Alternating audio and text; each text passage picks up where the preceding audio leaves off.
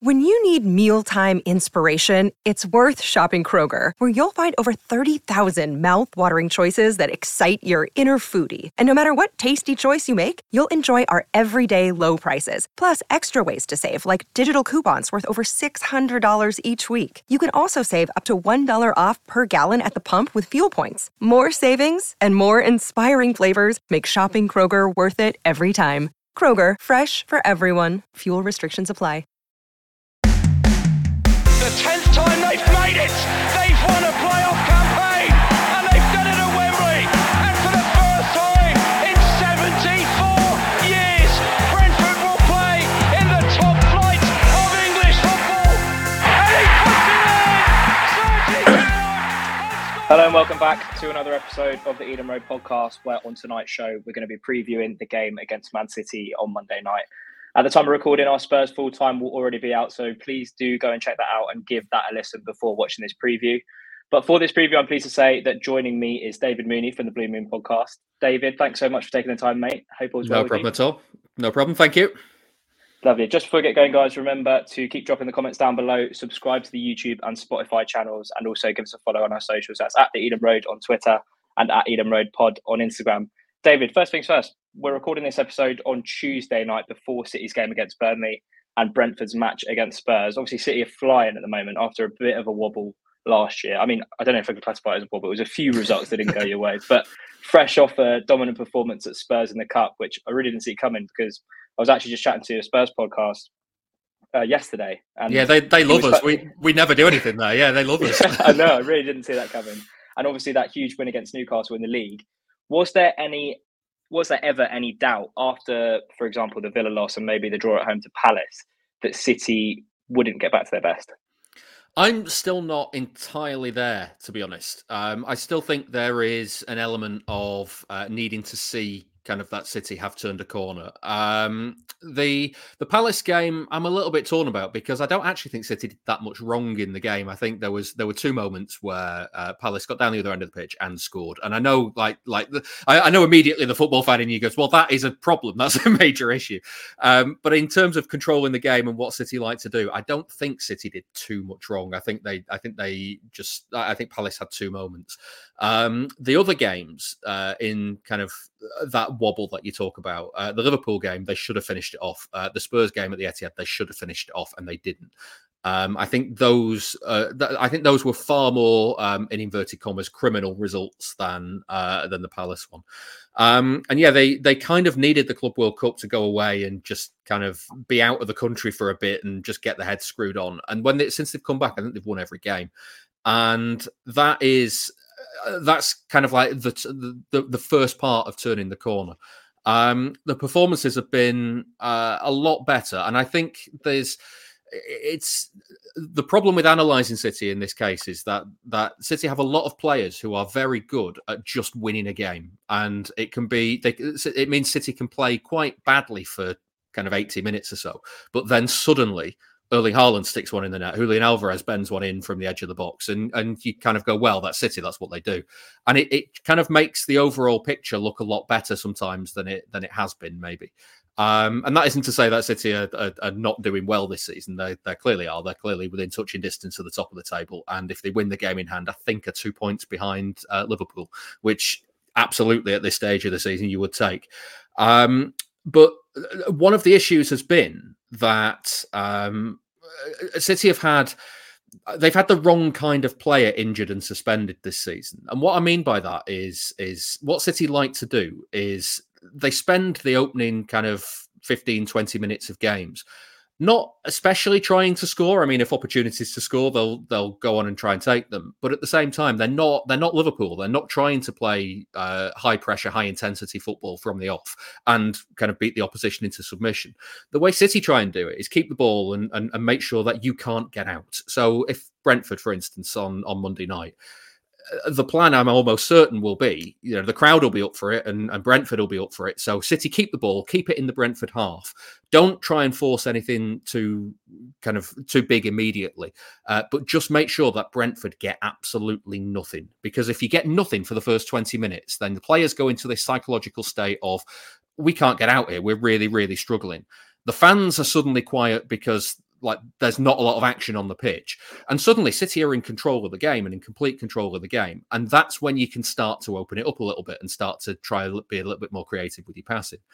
And City do this a lot, except earlier in the season when they went through that blip, you know, without having Gundogan there and Mahrez there because they left in the summer.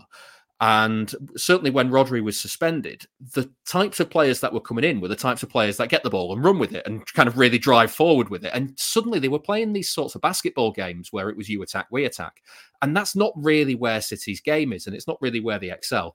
And so they dropped a few points here and there. They lost at Wolves, and you know, Wolves fully deserved the points. They didn't. City didn't play well enough to get anything out of that game. They lost at Arsenal. I thought they were a bit unlucky because it was a stodgy game, and I think a stodgy game by design. I don't think City were trying to make it an entertaining watch at all.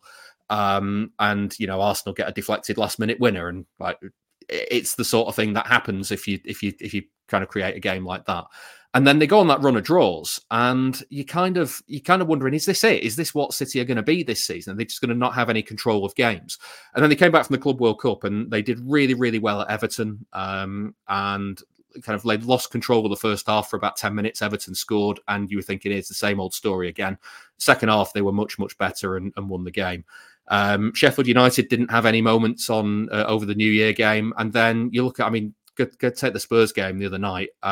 Spurs have been really, really good this season at creating those transitions, and they just didn't get any of them against City. So I'm really optimistic about where City are going this season. I just want to see a little bit more evidence that they are ready for it at the moment. I just kind of, I'm a little bit nervous that, you know, one or two injuries here and there again to the wrong sorts of players, and suddenly they'll lose control of everything again. And there's also a run coming up where City again play Liverpool, Chelsea, United, Spurs, all in a chunk over kind of, I think it's March, April time. So that's on the horizon. I think I'd like to get some points in the bag before that run turns up. Yeah, I think you mentioned the game plan from City's perspective would be to keep the ball in the first 20 minutes, get the crowd offside, get it quiet, and then look to pick apart Brentford. I feel like that's what happened in the first game that we played you at the G-Tech, maybe in the first season. I think Foden might have scored quite late into the first half, and then it ended up being a routine win for City. Yeah. It was a horrible game, wasn't it? It was, and I think City made it. I think City were happy to have a horrible game because it didn't give Brentford any chance of getting back into it. Mm-hmm. I think you mentioned Gundogan not being there. I do want to talk about the game specifically, but just before, in terms of the players that you lost over the summer, obviously Gundogan's probably the most influential. Mahrez has gone to Saudi, and Palmer's at Chelsea. How did you feel about those outgoings? And as a follow-up, do you think City might have regressed this year? I think it's an interesting one because I haven't decided whether City have regressed or not yet. I think the players that have come in I think Kovacic was a smart signing that they were going to do that anyway, whether or not Gundogan stayed. They were trying to get Gundogan to stay.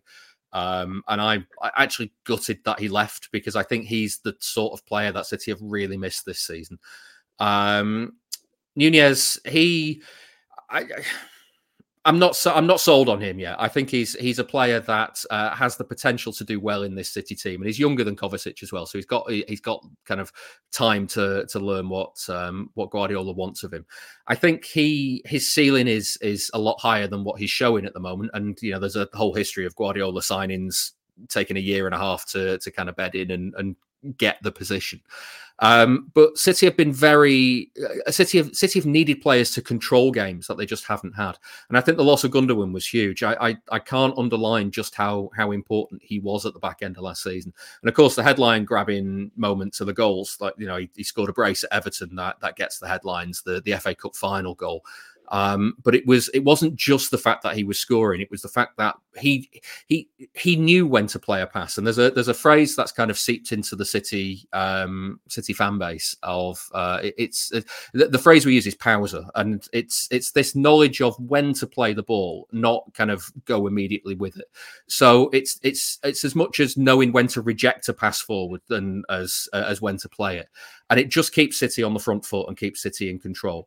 And there are some players that Guardiola has kind of shown know it and can do it. And, David Silva was a big proponent of it. And, Gundogan last season, Mahrez always had it. And there are some players who are kind of a lot more of the kind of go-getters and the sort of players that get the ball, carry it and move it forward.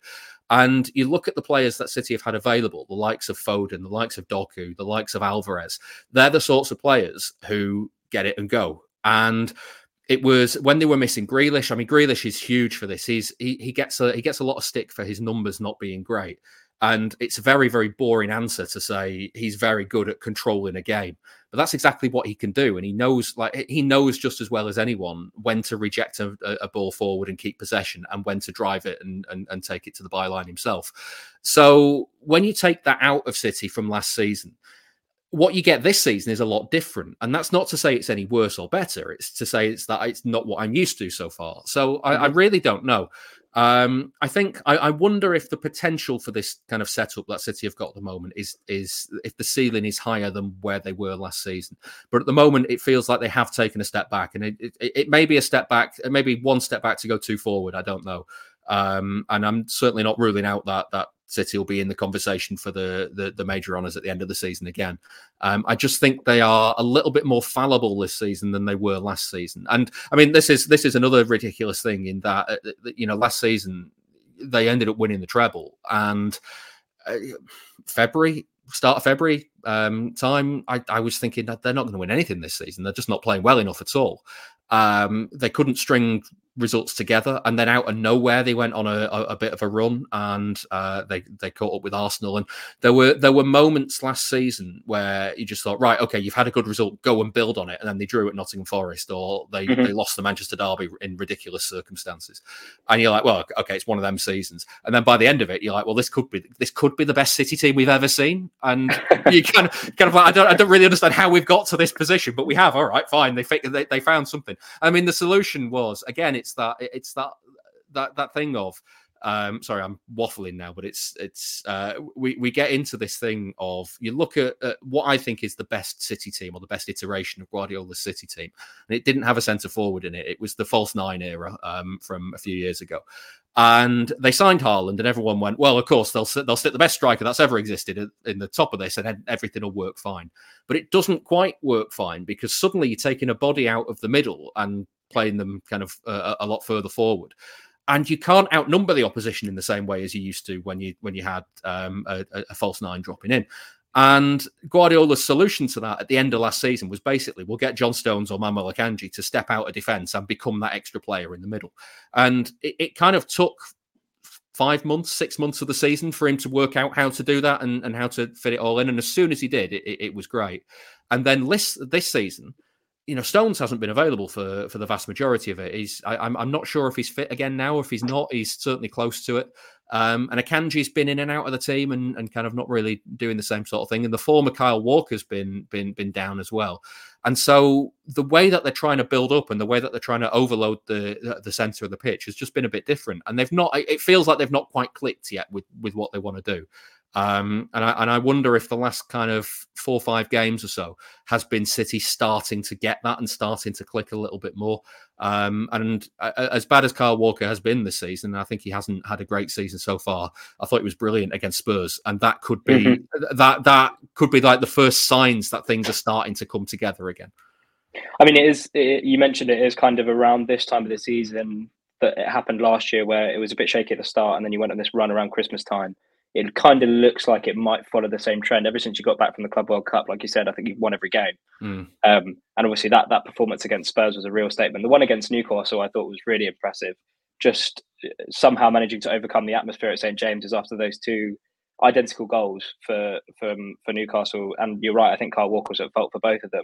It's interesting, actually. Newcastle follows that same pattern of Everton, of where City went there, they started the game really well, they took the lead, and which they didn't do at Goodison, but what they did do after that was then lose control of it for 20 minutes. And in that 20 minutes, Newcastle scored twice and got in front.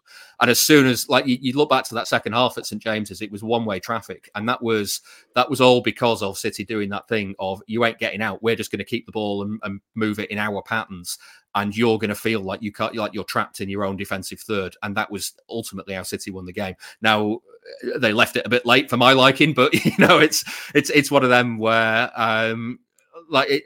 they want to try and make sure that they're not just good players getting into good positions. They want to kind of beat the will out of the opposition by keeping the ball and keeping it moving.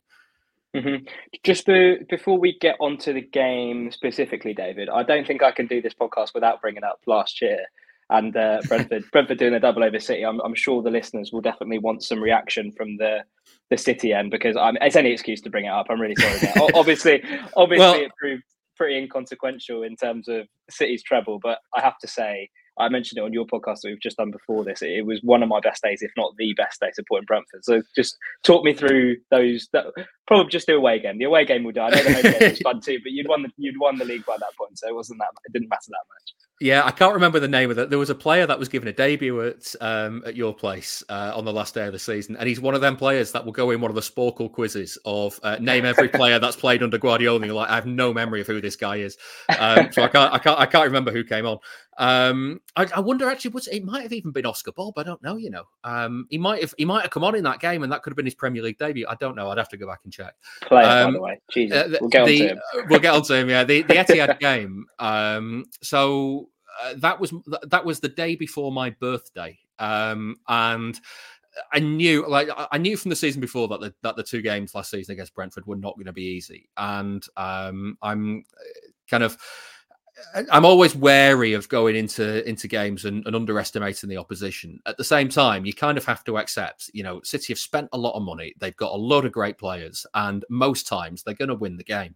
And so it does genuinely feel really disrespectful when I go on opposition podcasts and say, well, you know what, there might be an upset here and there, because at the same time, City should win the game and they should be good enough to win the game. And then you could tell from the first kind of 10, 15 minutes that City weren't quite at it in that Brentford game last season. And I don't know how early it was that you scored, but I remember you scored must have been midway through the first half, because Foden equalised either equalised just after half-time or right on the stroke of half-time. Just before. And I remember thinking, right, okay, that's a get out of jail, because we haven't deserved anything so far. So now you've got that, you've got to go and build on it. And you kept doing this thing where you kept playing it really, really long and high, and it really direct to Tony. And it sounds like fan of big team being really arsey about style of play. But there's a difference between pumping it long and winning flick-ons and what you were doing last season, because it was a clear plan. Hit Tony's head, he will flick it on to whoever is running in behind, and your runners were really, really good. And the problem that City were having, and City don't like transitions. That's the one part of the game that City have historically under Guardiola really struggled with, because they're not set up to deal with them. So, you think there's a wonderful moment in the Champions League final from last season where Akanji lets the ball run, and Edison isn't coming out to sweep it, and it just presents a chance to Inter. And Guardiola drops to his knees, and he drops to his knees because he's like this. We are not set up to deal with this. If a player gives the ball away in the attacking third, fine. We are set up. The players are in positions to be able to get back into where they need to be. It's like every time Rodri gives it away, it's like City are just not set up to deal with what to do at that point, and anything could happen, except. With Brentford at the Etihad last season, anything happened every time you got the ball, because you were really good at picking Tony out. It was really good at flicking it to the runners, and then suddenly you're in behind. And I remember, there was one moment actually, just before you scored the winner. I remember watching Haaland tracking back, absolutely steaming back, and I was thinking, that's good. That's good defensive work. We'll probably be all right if he's working that hard. And then he went and scored, and I was just like, all right, fine, okay, it's one of them games, is it? And I tell you, it was my birthday the next day. We were having a birthday party at our house in kind of the afternoon stroke evening, and I'm teetotal, so I was driving back from the game with a load of my mates who had been there. And we just kind of trudged back to my car, got into the car, stopped off at the shop on the way home to get some beers, and then got back home. where just like it was like a funeral in here for like an hour until kind of all of our other friends who aren't City fans turned up and was just like picked the mood up a bit. So yeah, thanks for that. It was a hell of a weekend in the end, but yeah, it was. Like when you lose the last game before an international break and you got to wait to go and put it right. I mean, try doing that with 4 weeks of a World Cup and then having Liverpool on the first game back in the League Cup, and you're like, well, this could go anyway. We don't know what they're like. We don't know what we're like. We just had a World Cup. All the players have been away, and we just lost the last one. I'd like to go and put that right. Yeah, it was. It all turned out okay. So I know. Yeah. The question. It was fairly inconsequential. It was just a little. Honestly, I know that I will never tire of watching that Ivan Toney goal go in. Listen, yeah, and I've been there. So like I'm 36. City haven't been good all of my life. There was a spell where we were really not good, and some of my favourite games have been games that were inconsequential for the opposition, but City won, away at wherever. And it's great fun. I mean, like people laugh when I say that my all-time favourite City game didn't happen in the Sheikh Mansour era. It happened in the year 2000. We won 4-1 on the last day of the season at Blackburn to get promotion back to the Premier League, and we got battered for an hour and then turned it around and won 4-1. And still, every time it's on Sky now, I still watch it, and I still get a little bit emotional when Mark Kennedy's goal goes in, because that was the third goal, and that was the moment that like 12-year-old me knew that we were going up, and just like those are the moments that you live for as a football fan. And listen, don't get me wrong, like the Champions League final was fantastic, the Aguero moment was fantastic, Gundogan scoring twice against Villa was fantastic. But I still cry when Mark Kennedy scores, and that kind of it just doesn't feel right as a kind of a Division 1 final day of the season game from the year 2000. No, I'm all for it, mate. I'm all for it. Let's move on to. I got one more broad question before I want to talk about some of the players. Obviously, we have to talk about De Bruyne. Did want to talk about Oscar Bob as well. Maybe Jack Grealish, because I heard you mention him at the start, and I feel like there's a few question marks around Grealish. I still think he's a great player, but just before that. Obviously, the news about Jurgen Klopp last week, those two, in terms of Klopp and Guardiola, have pushed each other to new heights. And it's kind of been the only team that could keep pace with City has been Liverpool. And even then, it's like when they got 100 points or whatever it was, and they still didn't win the league. Who's going to be the next one to challenge Pep? Who do you see? I mean, is it going to be Arteta? Yeah, I don't know. I don't know. I like Pochettino, and yet Chelsea are still a basket case. I don't know. I don't know what the problem is there, because like he's a good manager, and so a little bit of. There's no reason for you to know this, but City fans are taught to hate Spurs growing up. That's just the way it is. When I was a kid, Spurs would always beat City, and I mean they still do, but it's they always would. It would always be 2-1 somehow, even though he didn't always play for them. Jermaine Defoe would score, and yeah, there was never any hope of getting anything. And I think it all kind of goes back to the '81 Cup final. So I wasn't around for the '81 Cup final, but like the generation above me kind of still holds that game and the replay of that game as quite a bitter taste of the City Spurs rivalry, and it's entirely one way. So Spurs don't feel it the other way back, but City feel it towards Spurs. And Pochettino made me like Spurs for a bit, and that sort of like the ability for him to do that in the same way that Postecoglou's kind of doing now. If you can make me like Spurs, then you're doing a good job there. So how Chelsea are still all over the place, I don't know. And like beyond that, I don't really know. I think it does depend who Liverpool give the job to, because there's an element of being able to compete with Guardiola, but ultimately you have to have the resources to be able to compete with the club City as well. So there are managers who get the better of Guardiola and like they have a tactical plan that works on the day. I mean, I saw Thomas Frank last season twice. But I saw Gary O'Neill on Monday Night Football a few weeks ago talking about how he set his Wolves team up to beat City. And it ultimately boiled down to cutting out the space and not letting them kind of get into the small spaces that they want to get into. And I'm like, yeah, but like, you're not the first person to try that, mate. Like other people do that as well, and like other people try it and it doesn't work. Just because you've tried it once and it's worked doesn't mean that you've developed this formula to do it. sometimes you don't have to be good if you're lucky. And I'm not suggesting that Wolves were lucky, but they caught City on a day when City couldn't get the game plan going. And Klopp had the ability to change things up and really make it difficult for City in a way that other managers haven't kind of really found the way to do it. And I wonder if part of that is because the players that Klopp had at his disposal are of a level where they can just manipulate a game in a much better way than other teams. But then you look at someone like De Zerbi at Brighton, who he's caused City problems. I can't think off the top of my head if De Zerbi's Brighton have beaten City in recent years, but I don't know if it's De Zerbi's Brighton that's done it.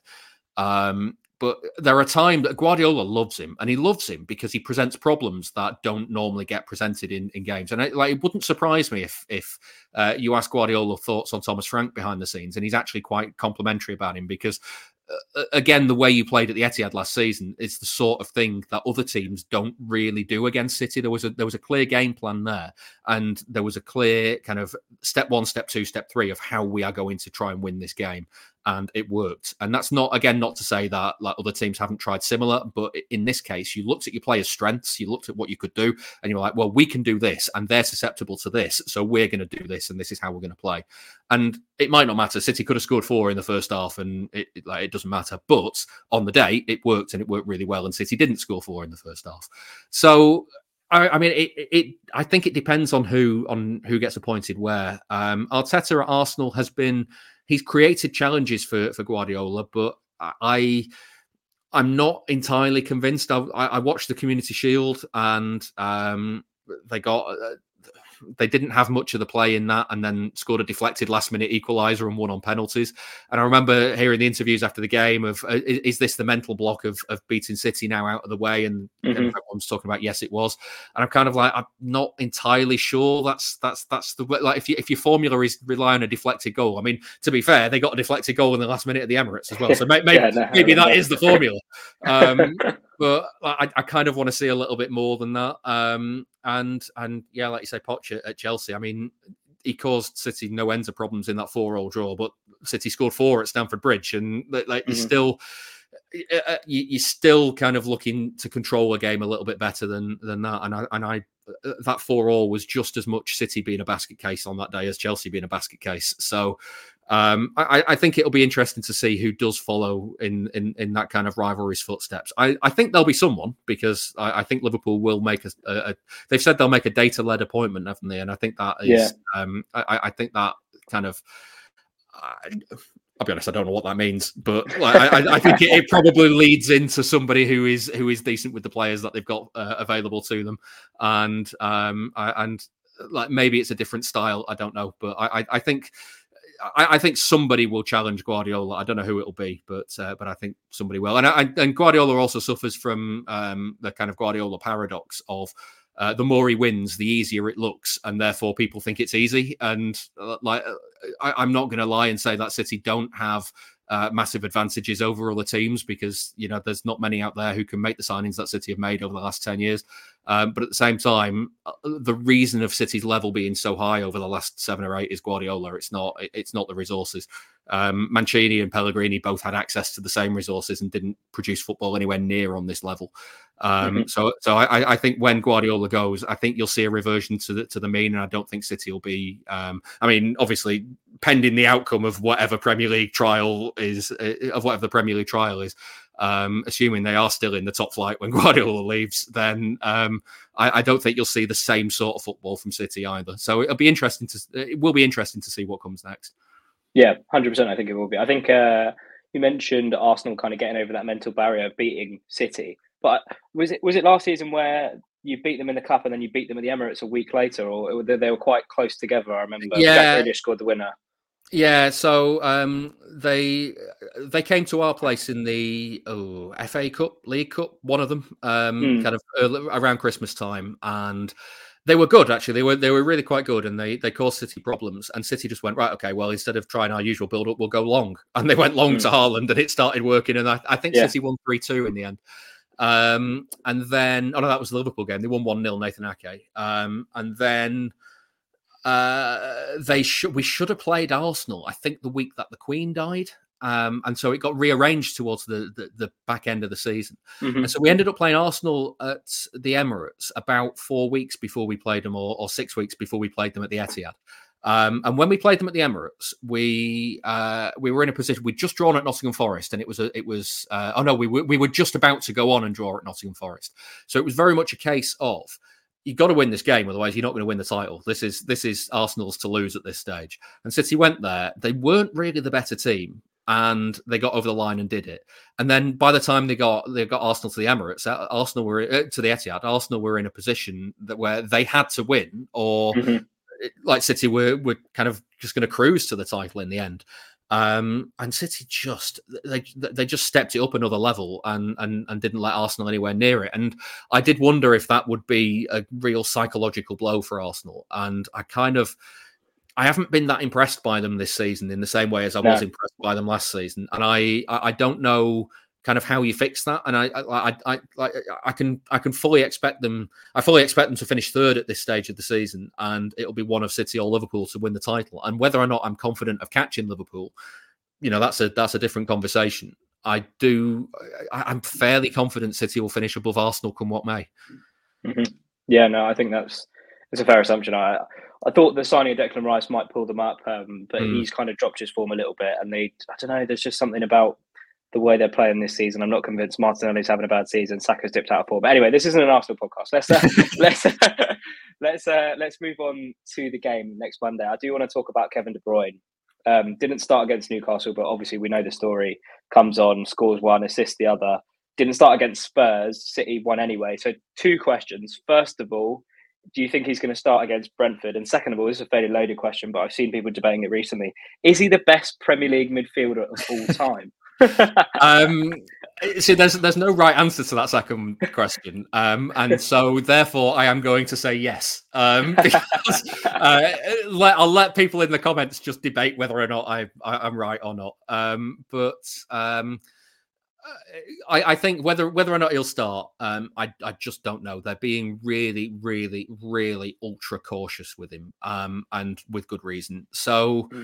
I was a little taken aback that he started the opening day of the season against Burnley, having gone off and been so incredibly injured against Inter on the last day, because I didn't realise just how injured he was in the build-up to that game. He'd been playing through a hamstring problem anyway, and then it fully went in that Inter game to the point of after the Burnley game, he needed surgery, and like a muscle injuries very rarely need surgery. So as soon as that was announced, you kind of like, okay, that's bad. They have missed him this season, and they look a lot better now that he's back in the team. But at the same time, like you mentioned, we're recording this before the Burnley game. There's talk that he might start the Burnley game, and I'm just kind of like, let's just put this on ice for the time being. He's only been back a short amount of time. It really wouldn't surprise me if again he's back on the bench and coming on for a short amount of time. Now, don't get me wrong, he's going to have to start at some point. You can't wrap him in cotton wool and say till the end of the season you're only going to be an impact sub. But at the same time, you don't want to do any long-term damage to the point of, he's in his early 30s now. This is the kind of red zone for if you get a bad injury, then you might not be the same player when you come back. And I mean, one of my colleagues on one of the podcasts, Sam Lee, asked Guardiola recently about De Bruyne's return and whether his game would change because of it. And Guardiola didn't. He basically said, I don't think it will, and I don't think he needs to. I think we just need to manage him really carefully.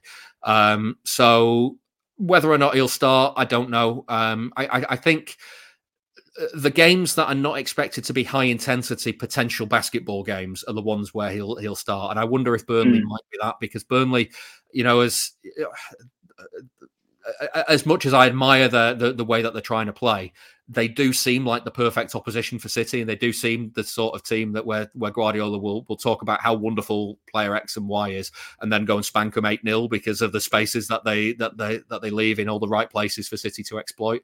And I wonder if that'll be a more gentle ease in for De Bruyne than starting away at Brentford would be, because I can imagine Brentford would be quite a tough place to go and to kind of a tough team to break down. I don't think Burnley are going to sit in and try and cut out the spaces. So maybe that gives the game a little bit more openness for De Bruyne. So maybe not start. Maybe see half an hour of him if City are struggling in the game and the 60-minute mark is up. I wouldn't be surprised if I did see him start for two reasons. Because you mentioned that it might be easier for him to start against Burnley because they'll sit in and he'll have a lot of space in the game. I feel like the reason that we were so successful against you at the Etihad last season was one, Rika Henry being that output. I mentioned it on your podcast, but such an important player for us in terms of getting us up the pitch and his ball progression. But two, Frank Onyeka, who's away at AFCON, he was really important, and he's not been that great this season, and I'm sure Brentford fans would agree, but he is a pressing machine. And I feel like when we played you at the Etihad, a lot of turnovers in the middle of the park came from him. So I wouldn't be surprised if De Bruyne did start. Someone that we know is back in the squad from today's news for Burnley, Erling Haaland.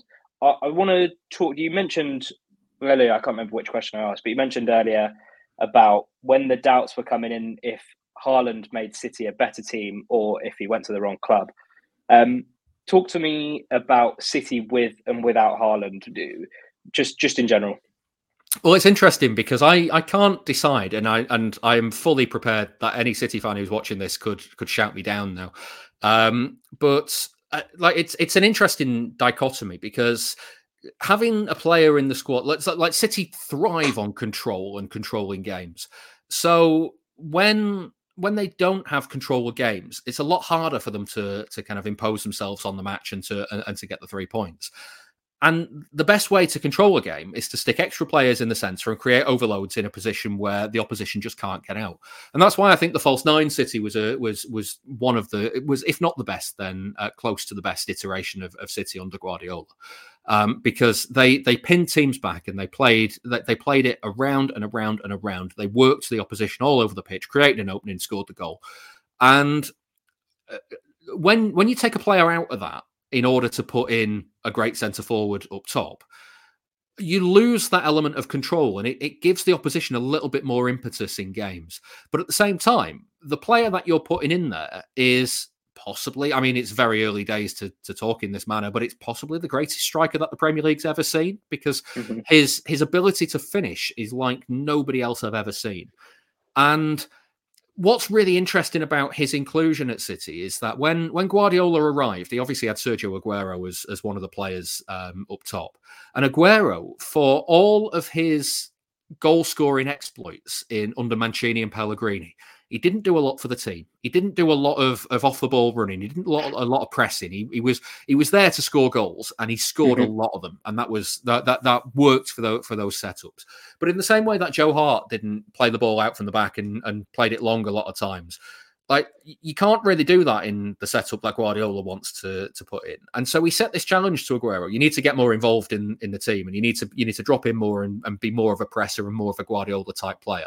And Aguero nearly left. He nearly left City in that 16-17 season. And at the end of it, Jesus came in, did a lot of the work that Guardiola wanted, and Aguero rose to the challenge. And the next season they won 100 points, and Aguero was the man who was kind of he made himself the go-to centre forward.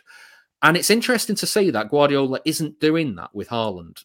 He's got Haaland, who is this absolute machine at scoring goals, and he isn't making him try and get involved in the build-up play, because I think he looks at his skill set and goes, he's just not very good at it. And like it's one of those things where giving the ball to feet, 50 yards out of the opposition goal, and like, he's not great at linking up and kind of moving the ball around. And I think that's ultimately why Guardiola was quite keen on getting Harry Kane in the first instance, because he can do that and he can come deep and get involved. He's almost the perfect Guardiola striker that City never had. And then at the same time, like, for all of those faults that Haaland has, he broke the record last season for the number of Premier League goals scored by an individual, and had the most kind of in an English football season ever, apart from Dixie Dean. And you're kind of like, well, if that's the level that you can score at, you've just got to find a way to get this guy into the team. And what they did at the end of last season with the overload in the centre coming from one of the centre halves stepping into the middle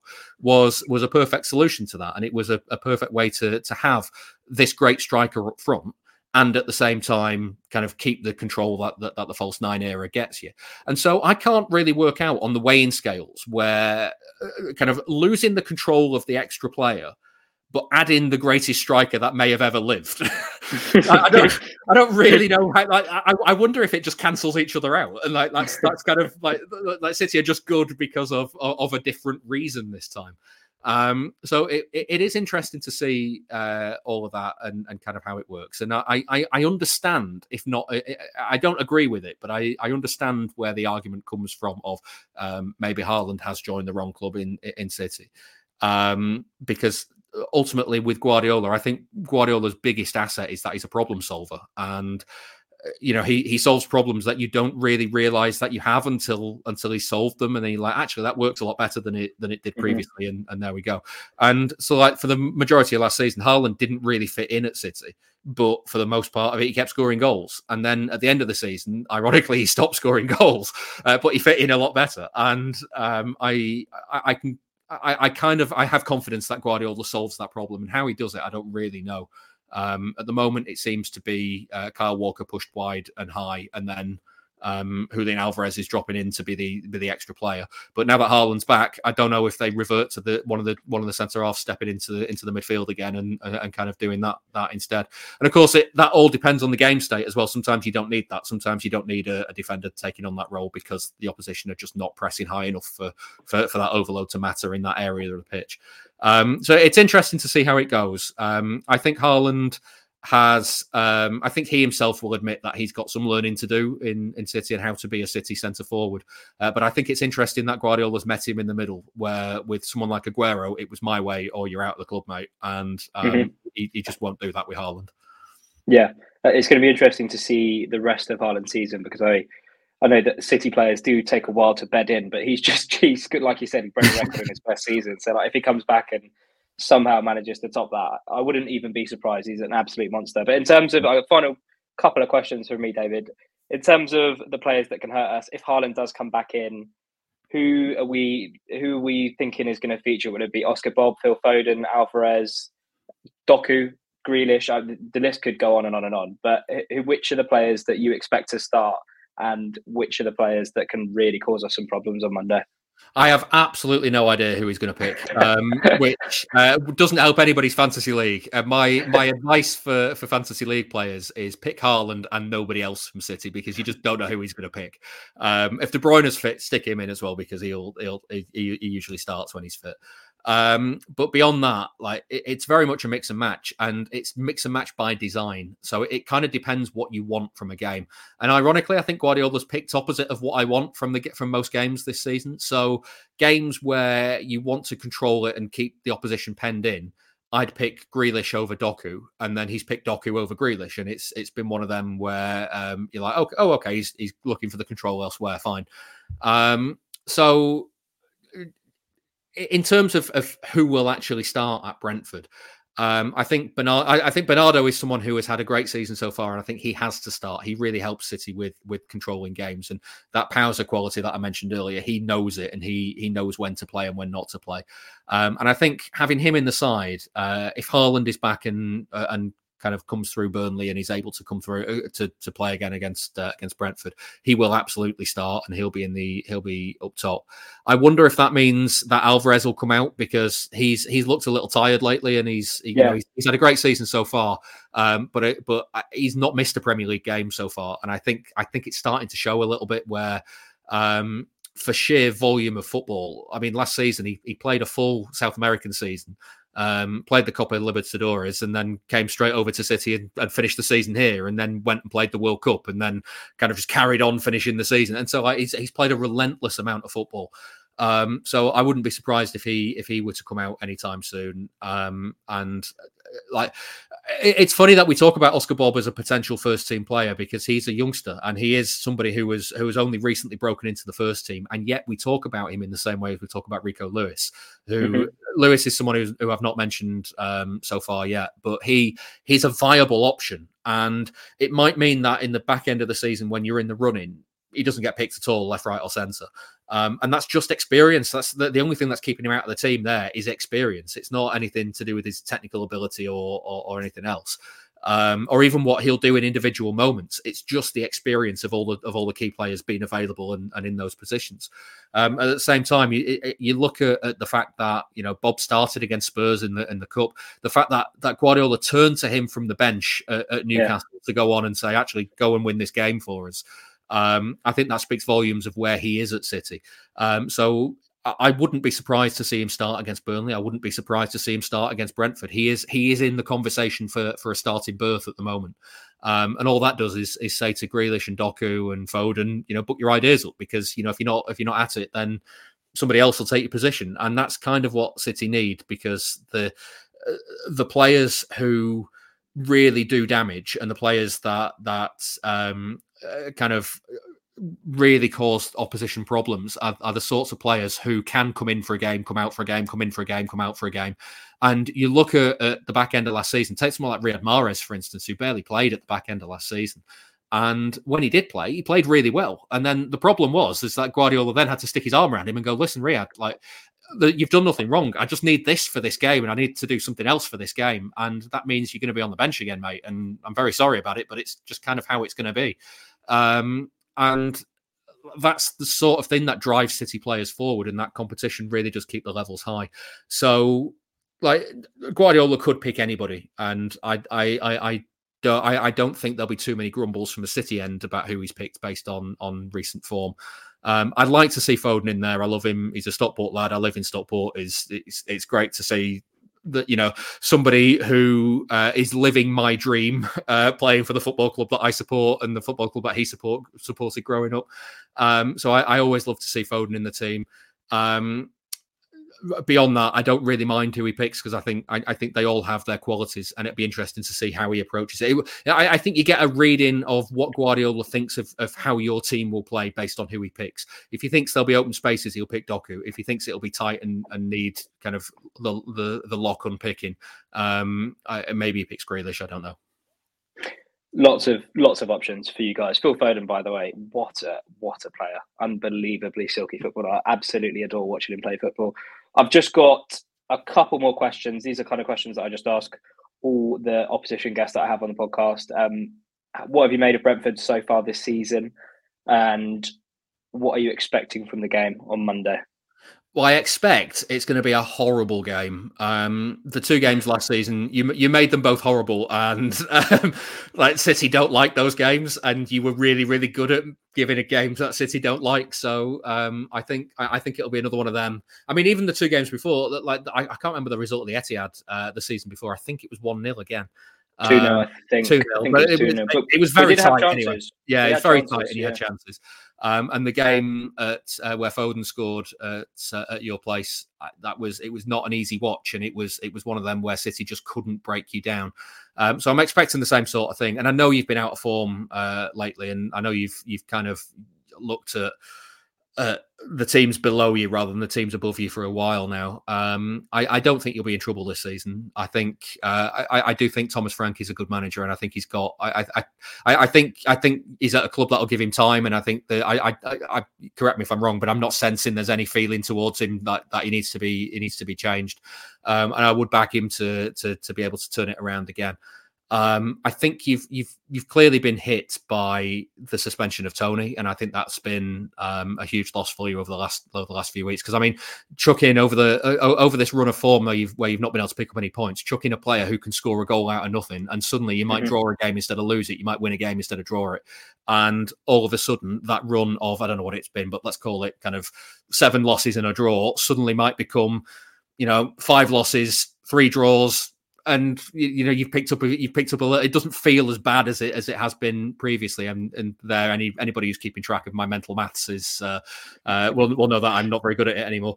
But I think in terms of a season, I would understand if you were to tell me that the feeling amongst Brentford fans at the moment is disappointment. I'd understand it, because it's not gone as I expect you were expecting it would go at the start of the season. But at the same time, I don't think it's beyond rescue, and I think there's. I don't think you should be too worried about relegation, because I don't think it's going to happen. I look at the 3 promoted teams, and I don't think they're anywhere near as up to the standard that you need to be in the Premier League. I think I think Everton are in trouble again, pending the outcome of further financial punishments. Even Forest could be in trouble as well. I think there are teams that Brentford will finish above, not even by default, just by being a better team. So I think you'll be all right. And we know that Brentford historically cause City problems. So if you don't get anything from Spurs on Wednesday night, then that's where your season starts, doesn't it? It's against City at your place. Let's hope so. Listen, I think I heard someone say recently that if there was ever a year to have a shit season, it was this year because of the three teams that came up and because of Everton and Forest prospective points deductions.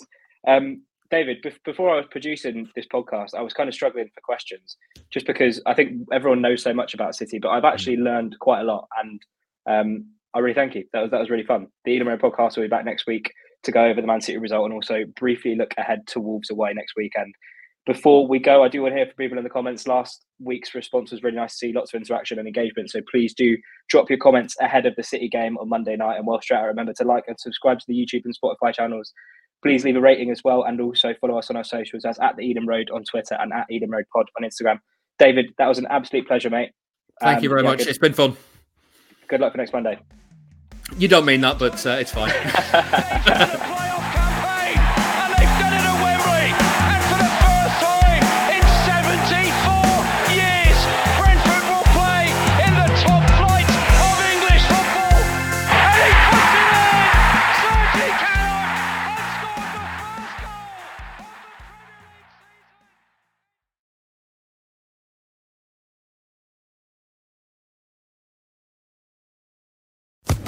Social Podcast Network.